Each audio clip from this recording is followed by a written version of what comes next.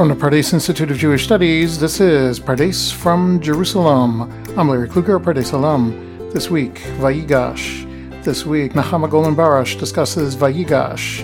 Nechama Golan Barash is a member of the Pardes faculty. And now, Nechama Golan Barash. In this week's Parsha, which is Vayigash, there is a curious reference to a woman who appears twice in the Torah for no apparent reason.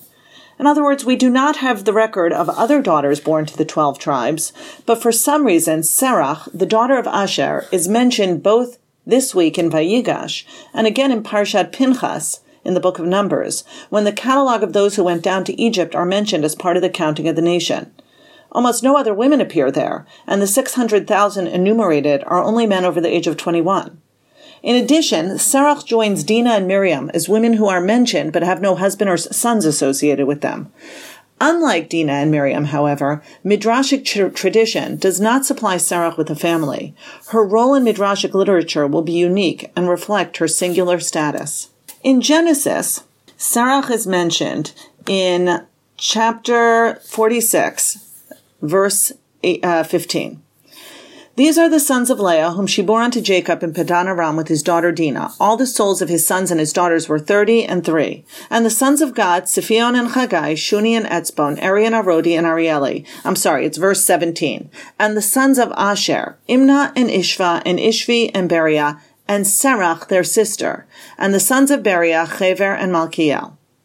So, just to, rephrase what we saw, there are lists of the sons of Leah, and then the sons of the concubines, and the sons of Rachel, and their sons. What stands out here is that Serach, who is a granddaughter of Yaakov, is mentioned specifically for no apparent reason. Of course, Dinah is mentioned as well, but she's the daughter of Leah and Yaakov, and so has, it is worth mentioning her as part of the 12 tribes and their sister.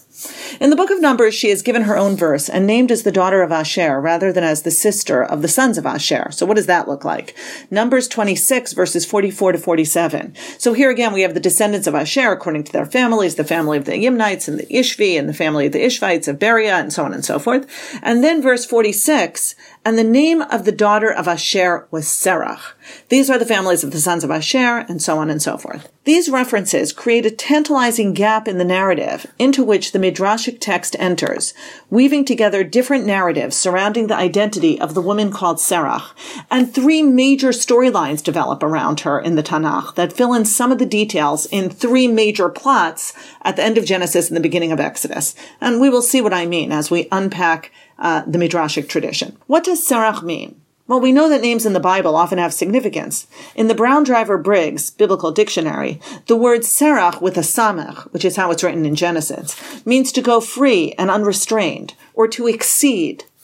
This will help the Midrashic authors think more deeply about her character, and the development of Serach in the Midrash will reflect a woman who is unrestrained by husband and children and exceeds to much degree, in many ways, the normal lifespan or the normal capabilities of human beings and women in particular. She is thus able to develop her special talents in a different direction.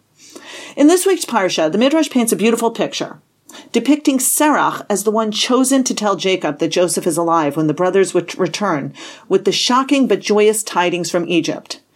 In this literary development, it is assumed that the young innocent girl will be the most adept at informing Jacob in a gentle, compassionate, and feminine way that will brace the shock and bring him happiness.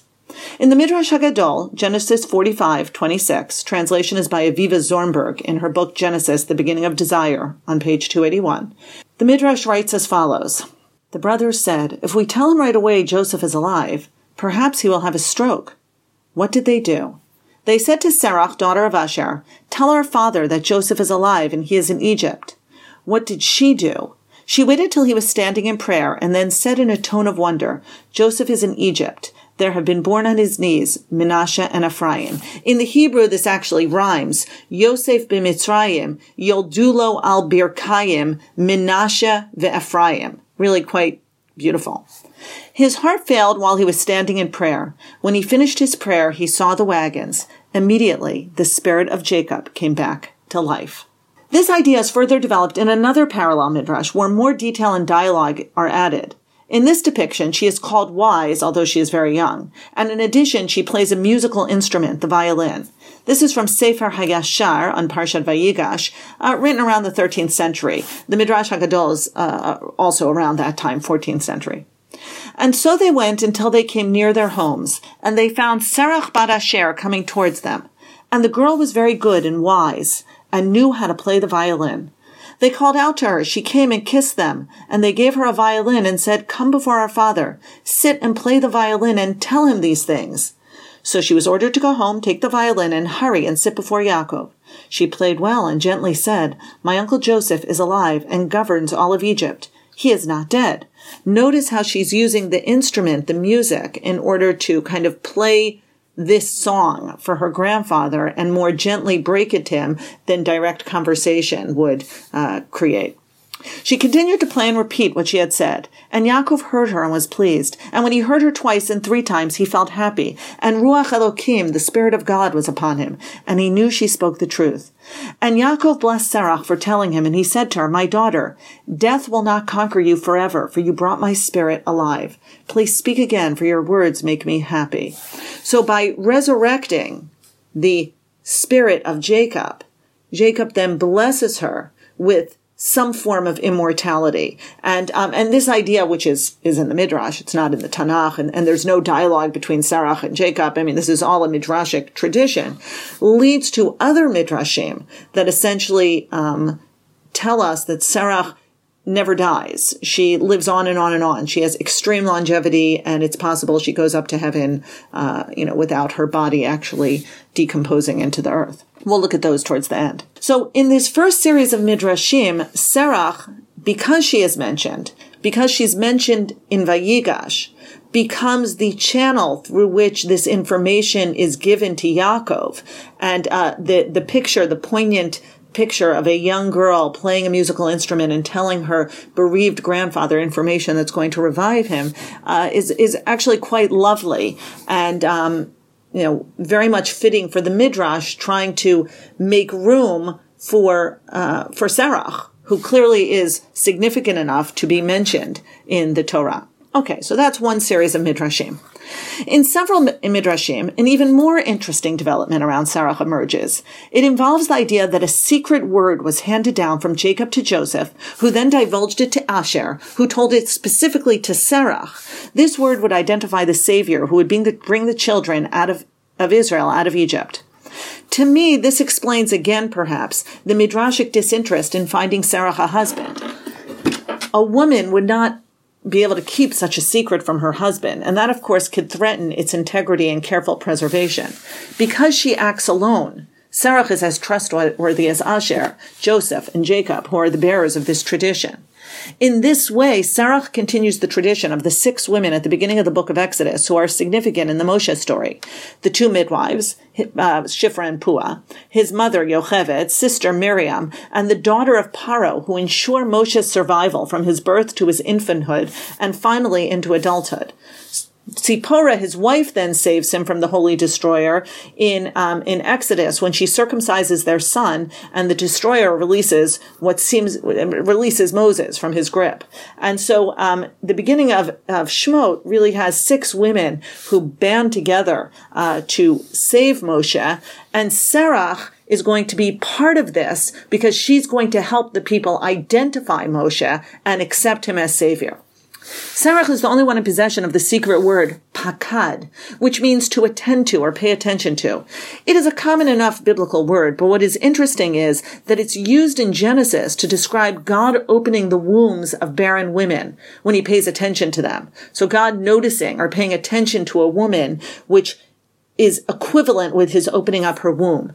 In Exodus, the word will be significant when it is used twice, pakod yifkod, which is the way in which Joseph uses it with his brother at the end of Genesis before he dies. Only this usage will convince the people that God has seen their affliction and that he is metaphorically getting ready to birth the children of Israel whom he has chosen. Serach joins the chain of women who become instrumental in facilitating that redemption. She connects the words said by Joseph in Genesis 50:24, but God will surely take notice of you. Pakod yifkod etchem, says Joseph. And she connects that to the words said by Moshe in Exodus 3:16, pakod pakadati etchem, as he foreshadows the coming of the redemption. So Joseph says, pakod yifkod etchem. Moshe, when he comes, says, pakod pakadati etchem. Serach is the repository of these words and the memory of a promise made to ancestors long ago, and thus she alone identifies Moshe as Redeemer. She sees beyond the external signs Moshe performs with the snake and the leper's hand to something far deeper in the oral tradition she has inherited from Asher, who inherited it from Joseph, who inherited it from Yaakov, and so on. And she knows this reflects divine will. She becomes the bridge revealing the word of God by connecting the words of Joseph to the words of Moshe. Let's read a few of the Midrashim. In Pirkei de Rabbi Eliezer 48, it's written as follows. Rabbi Eliezer says there are 5 letters that are doubled in the Torah, and all of them contain the secret of redemption. Kaf, Kaf, Mem, Mem, Nun, Nun, Pei, Pei, and Tzadi, Tzadi. Those are 5 letters that, when doubled, have some sort of secret of redemption in them, through which our forefathers were redeemed from Egypt, as it says, Pakod pakadati etchem. These letters, Pei Pei, were delivered solely to our father Abraham. So in this tradition, the Pakod pakadati, or Pakod yifkod, goes back to Abraham, not just to Jacob. Avram then delivers them to Isaac, Isaac to Jacob, Jacob delivers them to Joseph, Joseph delivers them to his brother Asher, and Asher, the son of Jacob, delivered the mystery of the redemption, writes Pirkei de Rabbi Eliezer, to Serach, his daughter. Exodus Rabbah presents a similar tradition. And as a result, Serach really becomes connected to the idea of the redemption and the Savior, and kind of marking Moshe as trustworthy, because she alone has the memory of the magical words, not magical, of course, but the redemptive words. Okay. That's the second series of Midrashim, in which here Serach is a repository of memory of oral tradition. She is a continuation in the link of the covenantal tradition, starting with Avram. And really that's quite singular, because we don't have women traditionally associated with that kind of tradition. Okay. The last series of Midrashim that I want to highlight have to do, again, it's going to be a connection between Moshe and Joseph, and Serach will be instrumental in that connection as well. This has to do with Joseph's bones. He has asked his brothers at the end of Breshit, again, where he said, Pakod yifkod etchem, right? God is going to surely choose you, redeem you, remember you. And he asked that his bones be taken out of Egypt. And we know in Shemot, Exodus 13:19, Moshe took the bones of Joseph. So one of the questions the Midrash has is, well, how did he know where the bones were? It's been many years, hundreds of years, in fact. How did he know where the bones were? So listen to this Midrash. In the Mechilta to Rabbi Yishmael, it's actually a very early Midrash. We saw some Midrashim from the early Middle Ages. This is from the Rabbinic period, 200 CE, probably written down at the end of the 4th century CE. In Exodus it is written, and Moshe took the bones of Joseph with him. How did Moshe know where Joseph was buried? Serach bat Asher remained from that generation, and she showed him Joseph's burial place. She said, this is where they put him. The Egyptians made him a metal cask and sunk him in the Nile. This Midrash fills in the narrative beautifully with 2 parallel pieces of information. The Egyptians did not want to give up Joseph's body, so they sunk it in a metal casket into the Nile, which of course is the site of so many of the plagues as a result of their oppression of Joseph's descendants. In addition, and most significant, Moshe could not have known where Joseph was buried, unless someone from that generation remembered the exact spot. Serach, who has been promised longevity from a blessing given to her by Jacob when she tells him that Joseph is alive, becomes the bridge between the generation that went down to Egypt and the generation that went out of Egypt, even though she would have had to live for several hundred years. The Babylonian Talmud expands on that tradition in the Tractate Sota 13a. It is related that Serach, daughter of Asher, was a survivor of that generation. Moshe went to her and asked, do you know where Joseph is buried? She answered him, the Egyptians made a metal coffin for him, which they fixed in the Nile. Moshe went and took a tablet of gold on which he engraved the Tetragrammaton, threw it into the Nile, stood on the back of the Nile, and exclaimed, Joseph, Joseph, the time has arrived which the Holy One, blessed be he, swore, I will deliver you. Immediately Joseph's coffin floated to the top. In the earlier version, in the Mechilta, there's no dialogue. There is kind of a motion where she points to the burial place. In the Talmudic version, Moshe approaches Sarah and asks her for help. She comes more clearly into focus as a wise woman that Moshe seeks out when the time comes to take the bones out of Egypt. In a third Midrashic tradition, this is in what's called the Taibet Marcha, Samaritan writings from the 4th century CE, which also reflect rabbinic tradition. The story goes as follows. Sarah, the daughter of Asher, went hurrying out to them. I will reveal to you what this secret is. At once they surrounded her and brought her to the great prophet Moshe, and she basically said to them, hear from me this thing that you seek. Praise to those who remembered my bed, Joseph, though you have forgotten him. For had not the pillar of cloud and pillar of fire stood still, you would have departed, and he would have been left in Egypt. I remember the day that he died and caused the whole people to swear that they would bring his bones up from there with them. The great prophet Moses then said, worthy are you, Sarah, wisest of women. From this day on will your greatness be told. And Sarah went with all the tribe of Ephraim around her, and Moshe and Aaron went after them until she came to the place where he was hidden. And so the tribe of Ephraim, of course, are the tribe of Joseph, and they're most interested in finding his body. But Sarah rebukes them. She says, you were ready to go. If God had not stood still, essentially, the pillar of cloud and fire, to wait, then you would have left Egypt without him. How can that be? And Moshe then praises her for being the wisest of women. So she's not only the repository of memory here, she's the one who reminds Moshe of the oath made to Joseph. It is only due to Sarah that Joseph's bones go out of Egypt. And as a result, this really even develops further the centrality of her character in redemption and in transmission, past, present, and future. Rav Soloveitchik, in a eulogy he wrote for Rabbi Chaim Heller, you can find it online, I found it on Sfaria. Why was it crucial that Sarah play a role in the redemption? And he says something I think very beautiful. The generation of the Exodus witnessed signs and wonders on an unprecedented scale. Such excitement could easily lead to a sense that their generation represents true religious greatness and that nothing that came beforehand really matters. Yet this conclusion is false. Every generation, irrespective of its accomplishments, needs to turn to its elders for counsel and wisdom. The living example of someone who knew Jacob, Yaakov Avinu, was an invaluable resource for the generation of redemption. Sarah plays a seminal role, as we have mentioned several times in this podcast, in bridging past, present, and future. The Exodus is not a yesh me'ayin, something out of nothing. It is the continuation of a covenant that started with Abraham and continued on through his children and grandchildren. It's important, wrote Rav Soloveitchik, that this generation being born out of slavery into nationhood recognize that they are both unique, as is every generation, but also something much bigger than a single moment in history. This unusual capacity of Sarah to serve both past, present, and future is transmitted in a truly awesome midrash, which continues to assume her immortality. Sarah participates in a conversation in Rabbi Yochanan's Beit Midrash.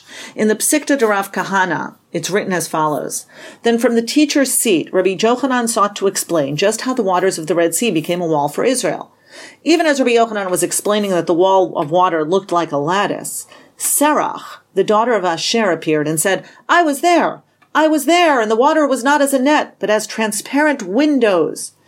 In this midrashic vignette, Rabbi Yochanan is describing the splitting of the Red Sea, and Sarah appears and tells him what it was really like.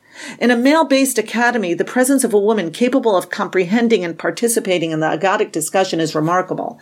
But I don't think it's any more remarkable than Sarah being given the awesome task of telling Jacob that Joseph is alive, or Sarah being the repository of the word of redemption, or Sarah appearing again in a very male-based environment to tell Moshe, to scold him, to give Musar, to remind him about the bones of Joseph. So in this vignette, Sarah becomes the woman in the academy who is able to comprehend and participate, but even more centrally, she remembers. Her voice is not, she is listening to the Torah and suddenly interjects when she recognizes the information is incorrect. Her voice is not only heard, it becomes necessary for everyone to listen to her, for she holds the key to passing on this oral tradition based on someone who was there. She is not only the repository of memory for Moshe and the children of Israel, she bears within her the true manifestation of oral tradition so necessary for the survival of Torah. And it's not surprising then that in an article written by Moshe Rees, published in the Jewish Bible Quarterly quarterly. He writes that the Persian Jews of the city of Isfahan believed that Serach Bat Asher actually lived among them until she died in a great fire in their synagogue in the 12th century CE. So it's interesting. They claim the account of her death, but she would have lived at this point thousands of years. The synagogue and its successors were subsequently known as the Synagogue of Serach Bat Asher. Until the end of the 19th century, there was a tombstone marking her final resting place. In the Iranian exile, Jews were accustomed to prostrate themselves at the gravestone of Serach, kind of like the tomb of Rachel, and really she remains immortalized in Midrashic tradition, and based on what Moshe Rice wrote, also in various communities. She becomes a mythical figure, akin to Eliyahu Hanavi, and in some ways softer, more feminine, wiser, more compassionate than Eliyahu appears in the Tanakh literature. Have a Shabbat Shalom. Thank you, Nechama. Thanks for tuning in, and we'll see you on the next episode of Pardes from Jerusalem.